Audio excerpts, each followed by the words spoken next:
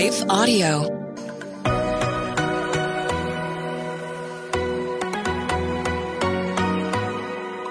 Do you sometimes doubt if you're truly hearing God's voice or if it's really your own? Or have you been in a season where it feels like He's completely silent? Have you been praying for a way to learn how to hear His voice more clearly? Hey friends, I'm Rachel, host of the Hearing Jesus podcast. If you are ready to grow in your faith and to confidently step into your identity in Christ, then join me as we dig deep into God's Word so you can learn to live out your faith in your everyday life.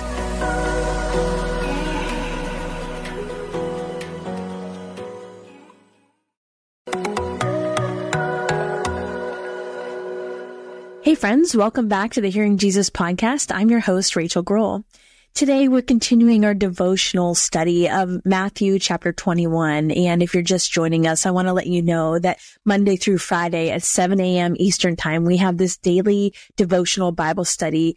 And we do that to help you understand what you're reading. So many women tell me that they want to read their Bible, they want to study their Bible, they just don't understand what it's saying. Or maybe they understand, but they're missing some of the history and the culture and the background because this was originally written to an ancient people group. So I invite you into this daily study that we have in an effort to hear God's voice more clearly in our lives. We also have a couple extra bonus resources for you in case you're interested.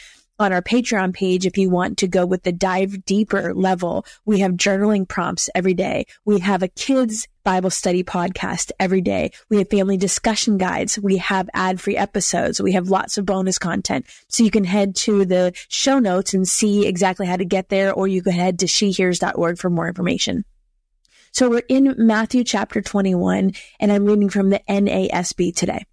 When they had approached Jerusalem and had come to Bethphage at the Mount of Olives, Jesus then sent 2 disciples, saying to them, "Go into the village opposite you, and immediately you will find a donkey tied there and a colt with it. Untie them and bring them to me. And if anyone says anything to you, you shall say, 'The Lord needs them,' and He will send them on immediately." Now this took place so that what was spoken through the prophet would be fulfilled. "Say to the daughter of Zion, behold, your king is coming to you, humble and mounted on a donkey, even on a colt, the foal of a donkey." The disciples went and did just as Jesus had instructed them, and had brought the donkey and the colt, and laid their cloaks on them, and he sat on the cloaks. Most of the crowd spread their cloaks on the road, and others were cutting branches from the trees and spreading them on the road. Now the crowds going ahead of him and those who followed were shouting, "Hosanna to the Son of David! Blessed is the one who comes in the name of the Lord! Hosanna in the highest!" When he had entered Jerusalem, all the city was stirred, saying, "Who is this?" And the crowds were saying, "This is Jesus, the prophet, the Nazareth in Galilee." And Jesus entered the temple area, drove out all those who were selling and buying on the temple grounds, and he overturned the tables of the money changers and the seats of those who were selling doves. And he said to them, "It is written, my house will be called a house of prayer, but you are making it a den of robbers." And those who were blind and those who limped came to him in the temple area, and he healed them. But when the chief priests and the scribes saw the wonderful things that he had done, and the children who were shouting in the temple area, "Hosanna to the Son of David," they became indignant. And they said to him, "Do you hear what these children are saying?" And Jesus said to them, "Yes. Have you never read, from the mouths of infants and nursing babies you have prepared praise for yourself?" And he left them and went out of the city to Bethany and spent the night there. Now early in the morning, when he was returning to the city, he became hungry, and seeing a lone fig tree by the road, he came to it and found nothing on it except leaves alone. And he said to it, "No longer shall there be any fruit from you." And at once the fig tree withered. Seeing this, the disciples were amazed and said, "How did the fig tree wither all at once?" And Jesus answered and said to them, "Truly I say to you, if you have faith and do not doubt, you will not only do what was done to the fig tree, but even if you say to this mountain, 'Be taken up and cast into the sea,' it will happen. And whatever you ask in prayer, believing, you will receive it all." So this is probably a familiar passage for many of you. It's something that is typically preached around Easter time. And it's something that if you've been in the church, you've grown up hearing. And I think for me, there were some key aspects that when I learned them, it really helped me have a better understanding what was going on in this passage. In general, this text, the beginning of this text, is a messianic text, and it's interpreted generally within this idea of what it says in the Old Testament back in Zechariah 9:9. Let me read that for you. It says, "Rejoice greatly, daughter Zion. Shout, daughter Jerusalem. See, your king comes to you, righteous and victorious, lowly and riding on a donkey, on a colt, the foal of a donkey." So when Jesus applies this part of that scripture to himself, he's essentially declaring his own messiahship. But what's interesting is there were uses of donkeys at that time, but typically they were not for military processions. They were for civil processions.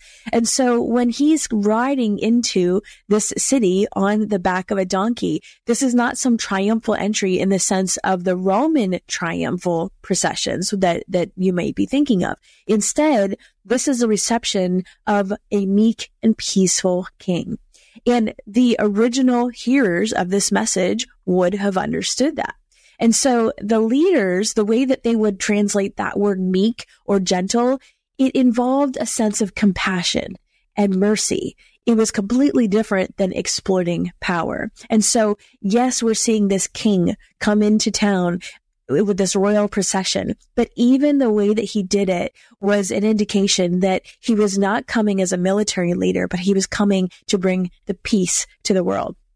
And so as he comes in and they are throwing cloaks on the road, that was essentially a sign of submission. And then the palms that they were cutting and throwing down, that in that time frame represented the nationalism of the Jewish culture and victory of the culture. And even at that time frame, you would have seen the palms on many of their coins. So when they're saying Hosanna, the son of David, that word Hosanna in the Hebrew means, oh, save. Part of the reason they were singing it was, remember what time of year it was. During the Passover season, they would sing Psalm 113 to Psalm 118. Now, if you were not with us with the Psalm series, you can go back and you can listen to even just that section of the Psalm series. But I started with the Psalm series because we see the Psalms quoted more by Jesus and the New Testament authors than any other book of the Bible. It was essentially the prayer book and the hymn book of Jesus. But the Psalms especially were kind of like hymn books for the church at the time. And so they would sing those psalms as part of their worship, their corporate worship, or as part of their festivals. And part of Psalm 113 to Psalm 118 was what they would sing during this Passover season. And so as they are singing it and they are saying that, it is an expression of this hope of the Messiah that Israel had at the time. And so then taking it one step further, I want to go back and read verse 9 so I don't get it wrong. It says, now the crowds going ahead of him and those who followed were shouting, Hosanna to the Son of David. Blessed is the one who comes in the name of the Lord. Hosanna in the highest. By connecting Son of David to the word Hosanna, they were essentially saying, this is the Messiah. It was this admission that they were recognizing that the Son of David, through this lineage of David, they're calling on him to save them from oppression. And then what we go on to see after that is this scene that happens in the temple. And, you know, there are a lot of people that quote this passage of scripture talking about anger and how, you know, it's okay to have anger and, you know, righteous anger and all of that. But I want to make sure that we recognize exactly what Jesus was angry about. It's basically a time where all these people are in the city, and it's part of the Passover tradition that they are there and they have traveled and they have not brought animals with them. And so the Old Testament law would require that these visitors would have to purchase their sacrifices for the temple in Jerusalem. And so they sold doves because the doves were what the poor people could afford to sacrifice. And so while there was rich people that might have been sacrificing a lamb or another animal, the poor people, they were permitted to sacrifice a dove. And so part of this is essential. It is normal. It is necessary because they're coming and they have foreign currency. There wasn't like one currency throughout all of Israel. All these different regions would have foreign currency. So most of the Galilean towns, they had their own kinds of coins. And so they would have to change the money in order to be able to purchase these doves. And so this was a normal practice. What the problem was is those money changers would start to turn a profit by taking advantage of these people that they knew needed to buy these doves. But these were poor people. So these people that were money changers were essentially taking advantage and exploiting those that were impoverished. And that's what Jesus is upset about. And the fact that it's happening in the temple. And so when he's talking about the den of robbers, they would have known at that time what he was talking about. there were cave systems that were in Palestine that were regularly used as the dens of robbers, meaning that's where they would gather all of their spoils and they would plot the next step in their plan. And so by calling it a den of robbers, he's making this clear connection to what you are doing right here is that you are stealing from God's people, and he is calling them out. And so that temple's purpose was to be a house of communication with God. And in the midst of what was going on, they had turned it into basically a casino, for lack of a better modern term. And so he is saying to them, knock it off. This is my house.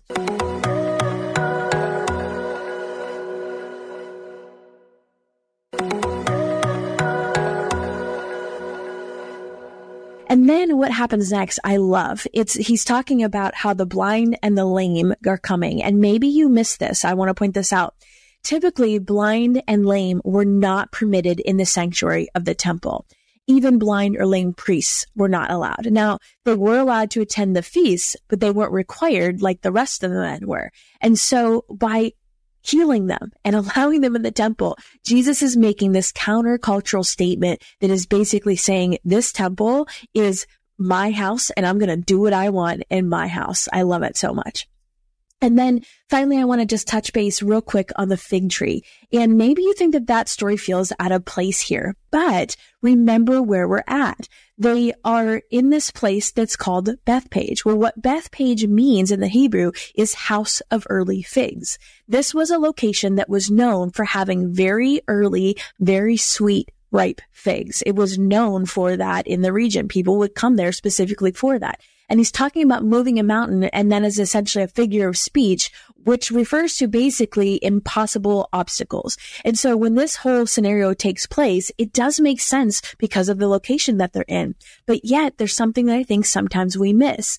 In this place, Bethpage, where he's at, there should be sweet, ripe fruit, but there's none. And the fig tree was this appropriate object in this place for Jesus to use as a metaphor for Israel, because that's where they were.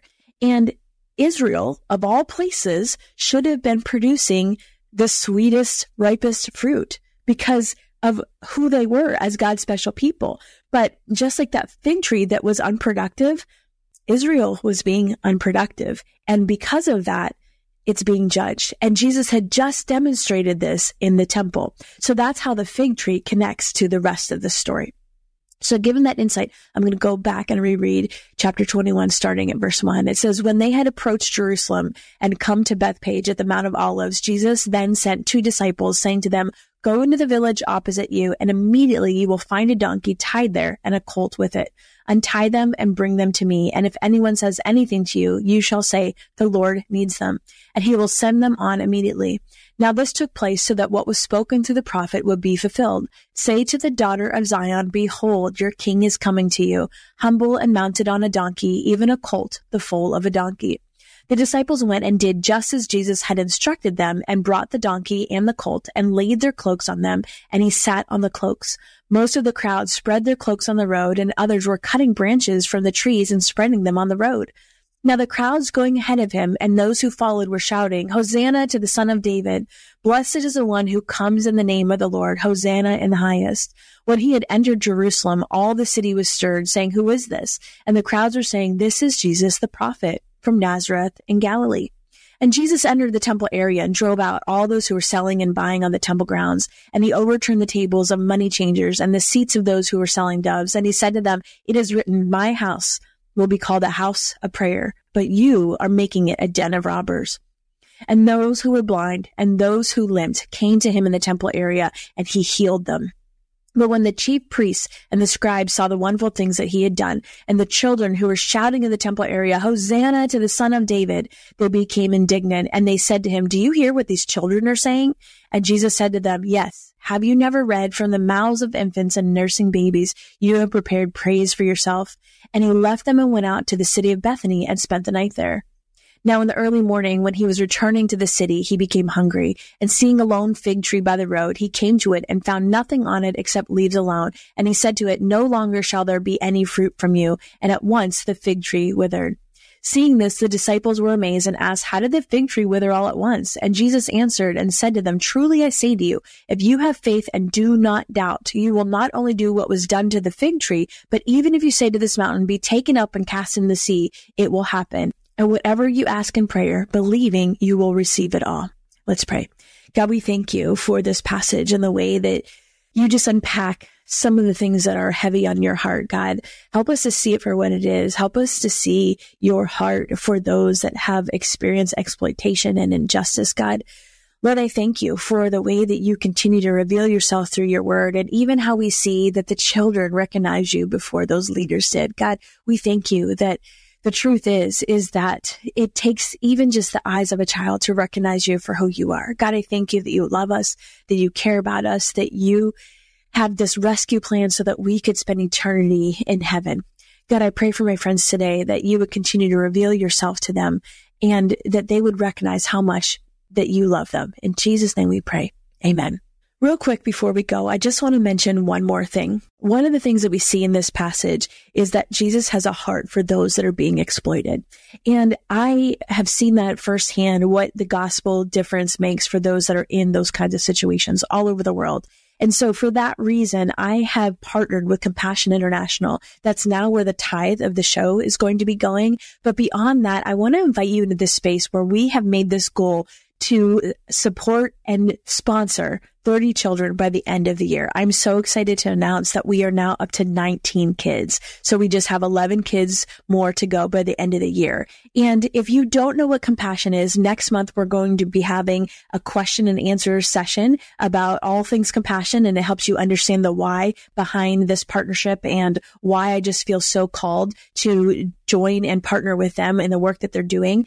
But I also did an episode a couple weeks ago called From Fear to Freedom, where I interviewed alumni, Jay, who has grown up in the program, and he talked about the difference that compassion made in his life. I just want to say real quickly that I forget this because I've worked with a lot of people from all over the world. Sometimes that African accent, that Kenyan accent, is different and difficult to understand. If that's the case, you can also head to our YouTube channel where it's uploaded, where if you can see him and you can hear what he's saying and you can see the captions, it might be a little bit easier for you to understand. So I just want to encourage you to listen to his story. Even if you're not considering sponsoring a child, it is such an impactful story about what God has done and has moved him from this place of fear to this place of freedom. So I would just ask you to prayerfully consider partnering with us to support 11 more kids by the end of the year.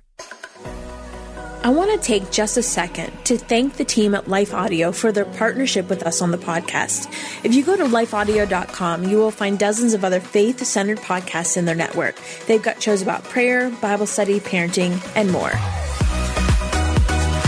Hey friends, if this podcast helped encourage, empower, or equip you in your walk with God, I would love it if you would head over to Apple Podcasts and leave me a review. That's the #1 way you can support my show. You can also join our free Facebook community or Instagram page where I share inspirational tips, bonus content, resources, and prayer throughout the week. Hey, I want you to know I'm praying for you. Know that you are so loved. Keep going.